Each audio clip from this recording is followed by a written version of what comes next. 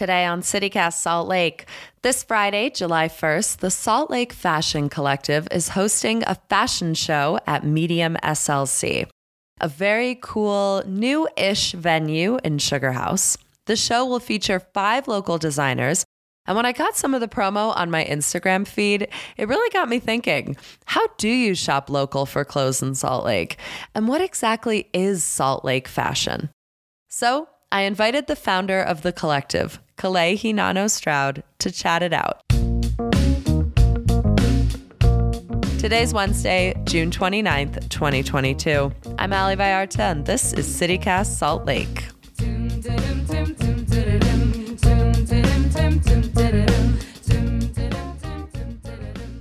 Kalei, welcome to CityCast Salt Lake. Thanks for being here. Thank you. I'm really excited. It's going to be awesome. The main question that I have for you is what does shopping local for clothes look like and feel like? Because I will confess, I hit up Nordstrom Rack more than I'd like to. And I think when it comes to shopping local, we all want to do it, but clothing's got to be the hardest. Yeah. I have a love-hate relationship with local shopping in Utah. It can be really different depending on what style you're trying to achieve. And so I never shame anyone for not going fully sustainable, shopping at Nordstrom Rack or Ross or TJ Maxx or even Zara. It's you should do what works for you as long as you're not over consuming. I think that's what we should all be aware of. But I have an incredible list of vendors, shops, and places to start to look out for if you're trying to get more into sustainability. Utah's growing, and that's why I love it. There's so many really cool, trendy people coming here and that already live here and exist here. But yeah, it's just really evolving. And then I would say my dislike of that same system is that it can often be unaffordable or inaccessible to people who just don't have hundreds of dollars to spend on thrifted pieces that have been used. And so, yeah, I feel like there's lots of different options. Yeah. Let's talk about some of my favorite ones. Okay. Yeah, where can we find them? Where I want to buy clothes locally in Salt Lake. Where am I going? So, Decades Vintage, incredible. That's somewhere you can go on hand and find some really incredible pieces that are pretty affordable. Copperhive Vintage, they're going to be on the higher price side, but they have some really, really incredible pieces, and they're really unique, and that's somewhere on State Street. All of these are downtown. Okay. And then for me, I do a lot of online shopping. Yeah. So there's a lot of online sustainable thrift stores. So I know of Not Your Mom's Vintage, Thrill of the Thrift, Animalia, places like Salt and Honey will sell secondhand. There's Abode Vintage that's local as well, and they sell online, and then they have their own storefront in Mill Creek. So these are all places that you can be on the lookout for. And then there's lots of events that are really cool. There's the Day Market SLC that's thrown and hosted by my friends Lincoln and Canyon, who are these really incredible advocates for LGBTQ voices. And they're just really trying to create the community for LGBTQ plus people to come and enjoy the same pleasures, if you will, that Salt Lake has to offer, whether it's local goods, food, art, clothing, all that stuff. So it seems like you're talking about a lot of thrifting or upcycling, people who are taking patterns or fabrics or clothes that already exist and giving them new life. Are there any designers that are making their own sort of, I don't want to say brand new, but that are making sort of original pieces from scratch that you can shop locally? Or is thrifting your best bet? I would say thrifting is your best bet if you want to if you want something on hand and physical. There are so many designers in Utah, and I myself am just discovering them and learning more about them. But those are the people you're going to find mostly online. and virtually. One of the designers that I have in my show is actually, she's really incredible. She is an upcycler, but she creates these really, really beautiful ribbed corsets. And they're really incredible material fabric. I actually have one myself. I invested and it was worth it. But yeah, so there's designers like that who will do upcycling and rework to create their own pieces. Like instead of working with something that exists and making it beautiful, taking something that exists and making it a completely new different thing. And I like both sides of it, but there are more designers. I think they just have to show themselves to me. And get organized. My sense is that one of the things you're trying to do with the Salt Lake Fashion Collective is like get everyone kind of organized in one place so that people like me who are like, where do I go? Where are they? Can find them. Exactly. Yes, so true. The goal for CCC, SLC, it's called Salt Lake Fashion Collective as a whole because I want people to be able to like relate us to Salt Lake and the fashion scene here. But CCC was the name that I came up with because I would like to cultivate the space for creatives to connect and really just bring all these people in and give them different opportunities to work together and find inspiration from each other. What does I don't want to say post-pandemic because we're still in it and actually like rates in Salt Lake County are high, but I want to say like late pandemic. Like what is the creative community and like the fashion world like in late pandemic stages? Like are you seeing a boom of people who just like got thrifty and got creative during the pandemic and are launching? Oh yeah. Yeah? Oh yeah. Two of the designers, I mean, I would say all of the designers, but two of the designers specifically, Ivy, one of the course designers that I was talking about, Ivy Elizabeth, if you want to look her up. She got started on TikTok during the pandemic and she went off. Like she has, I think, like 20,000 followers now. This is just from like posting and recreating all of her visions and doing her little TikTok snippets because TikTok was huge during the pandemic. Yeah. And so people really loved that aspect. And then we have Regan Ku'ule, who is another incredible designer. And she had a lot of time to really come to her own self and like see what she was really passionate about.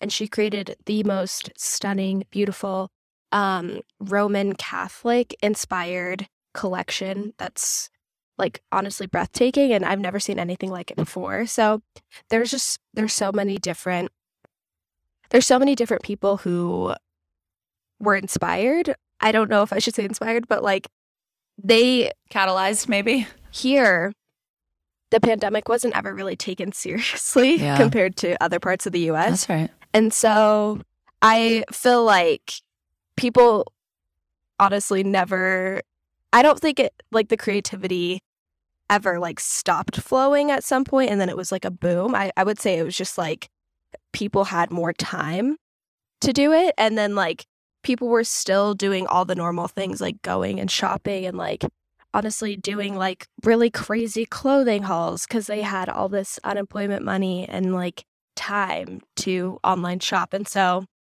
I would say there's like two different worlds and I'm hoping people lean more into the sustainability aspect of clothing and fashion so that they can just like become aware of how much they're consuming and then also support local designers and artists that are creating really incredible, beautiful things. Yeah. It seems like one of the biggest barriers is just affordability. Oh, absolutely. And like we know that the clothes we're buying that feel affordable are at the expense of the people that are creating them. Like I think we're all like totally armed with that information. Yeah. But it does make it so that when you are shopping like maybe a designer on Instagram and you see the price tag, it's a little bit maybe alarming or like it's just unusual. It feels unusual, like an unusual investment. Absolutely. We're very accustomed to like fast fashion, especially like just any generation living in the US. We're very accustomed to like being able to go to the mall and buy like a $5, $20 shirt. And so seeing that price tag and being like, this is equated to like human labor Mhm. and like someone's thought process and decision to create this one very specific piece that no one else will have. Yeah. So yeah, it could be really hard. I totally get it. And so I feel like that's why I look to places like Decades that already exist for pieces that I can just go buy on hand and that are more affordable than like a local designer. I want to talk to you a little bit about Salt Lake's fashion scene. You mentioned that it's getting trendier, but I think it's totally. It's so interesting. Like, I love clothing and I just love looking at people when they're like I just love seeing people out and dressed because I think it's such a fun form of expression. But like, in your view, how do you spot a Salt Laker? Salt Lake used to be defined by all of the rich white Mormon moms and how they dressed. And I think a lot of it still is. And I don't see a problem with that because we have a huge demographic of that. And I think that's important.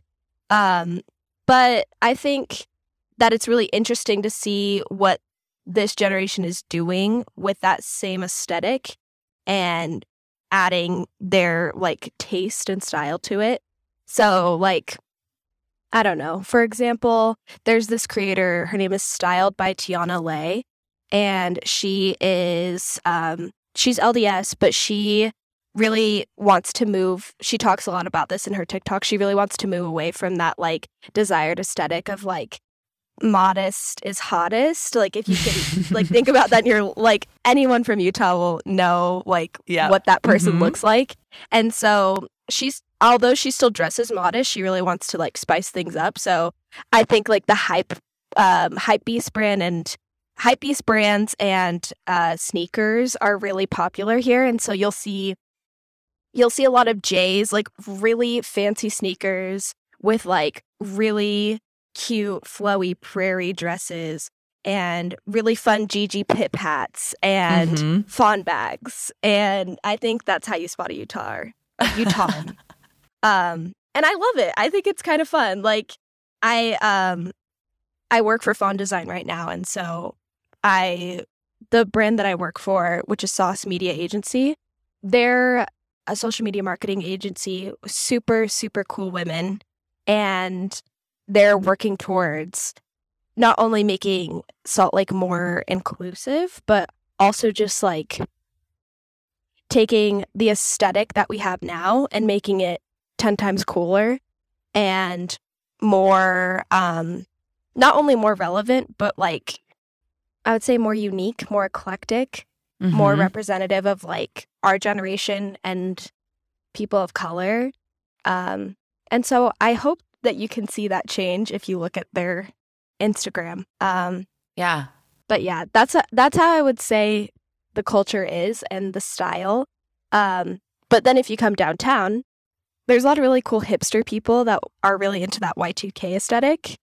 And I love that as well. So I think the styles and the trends are also interesting because Utah is also really moving towards that sustainable movement. So I'm hoping that people are coming into their own style instead of following trends. And I think that's the easiest way to stay sustainable. Like, find your own desired aesthetic and buy pieces for that. And hand wash them. Yeah, and hand wash them. Don't forget. That was like one of the things I learned in my adult life. I was like, if I hand wash this, I could have it for 10 more years. Yeah, and it's kind of fun to hand wash. I don't know, something about it. Yeah, it is fun. It is fun. It's interesting because like one of the things I think about a lot with like Salt Lake street fashion or like just the sort of vibe of the city is how much as the city becomes more walkable and bikeable, we're going to experience that. And so like, I think it's all kind of wrapped into like more bike lanes, like more pedestrian friendly streets, like open streets where we close down Main, like people out and about in the city and visible, I think is going to lead to more fun street fashion. Oh, for sure. And that's exciting to me because right now I think we have like a very backyard culture. We party in our backyards. We like hang out at home. We like get right on 80 and head out for the weekend. And it's going to be fun to see people out and about more. And I think hopefully it will inspire us to just like dress up a bit more because we're like on a promenade.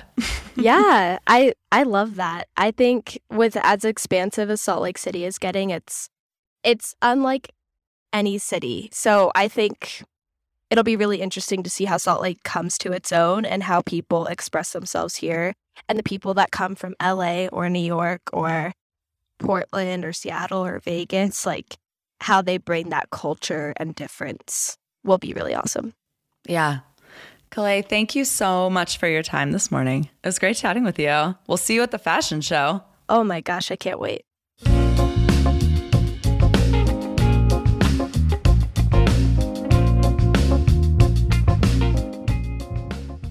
A little news before we go.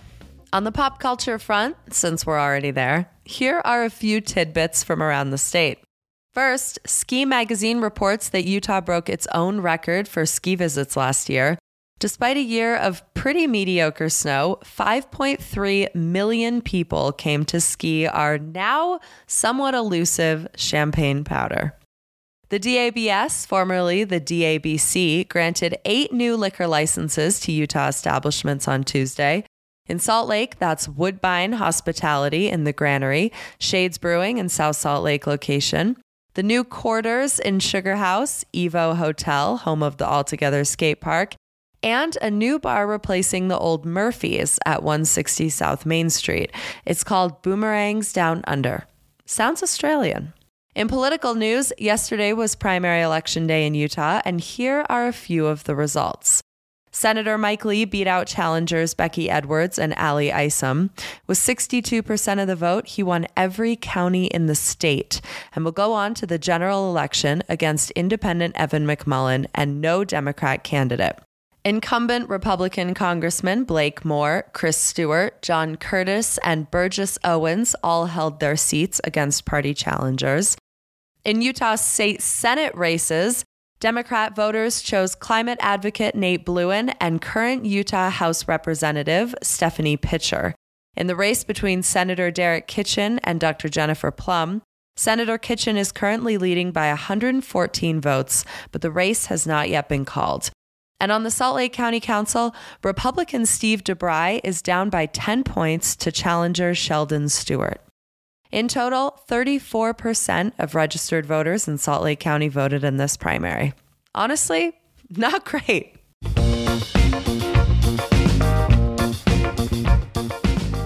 That's our show today here on CityCast Salt Lake. We'll be back tomorrow morning with more news from around the city. Bye.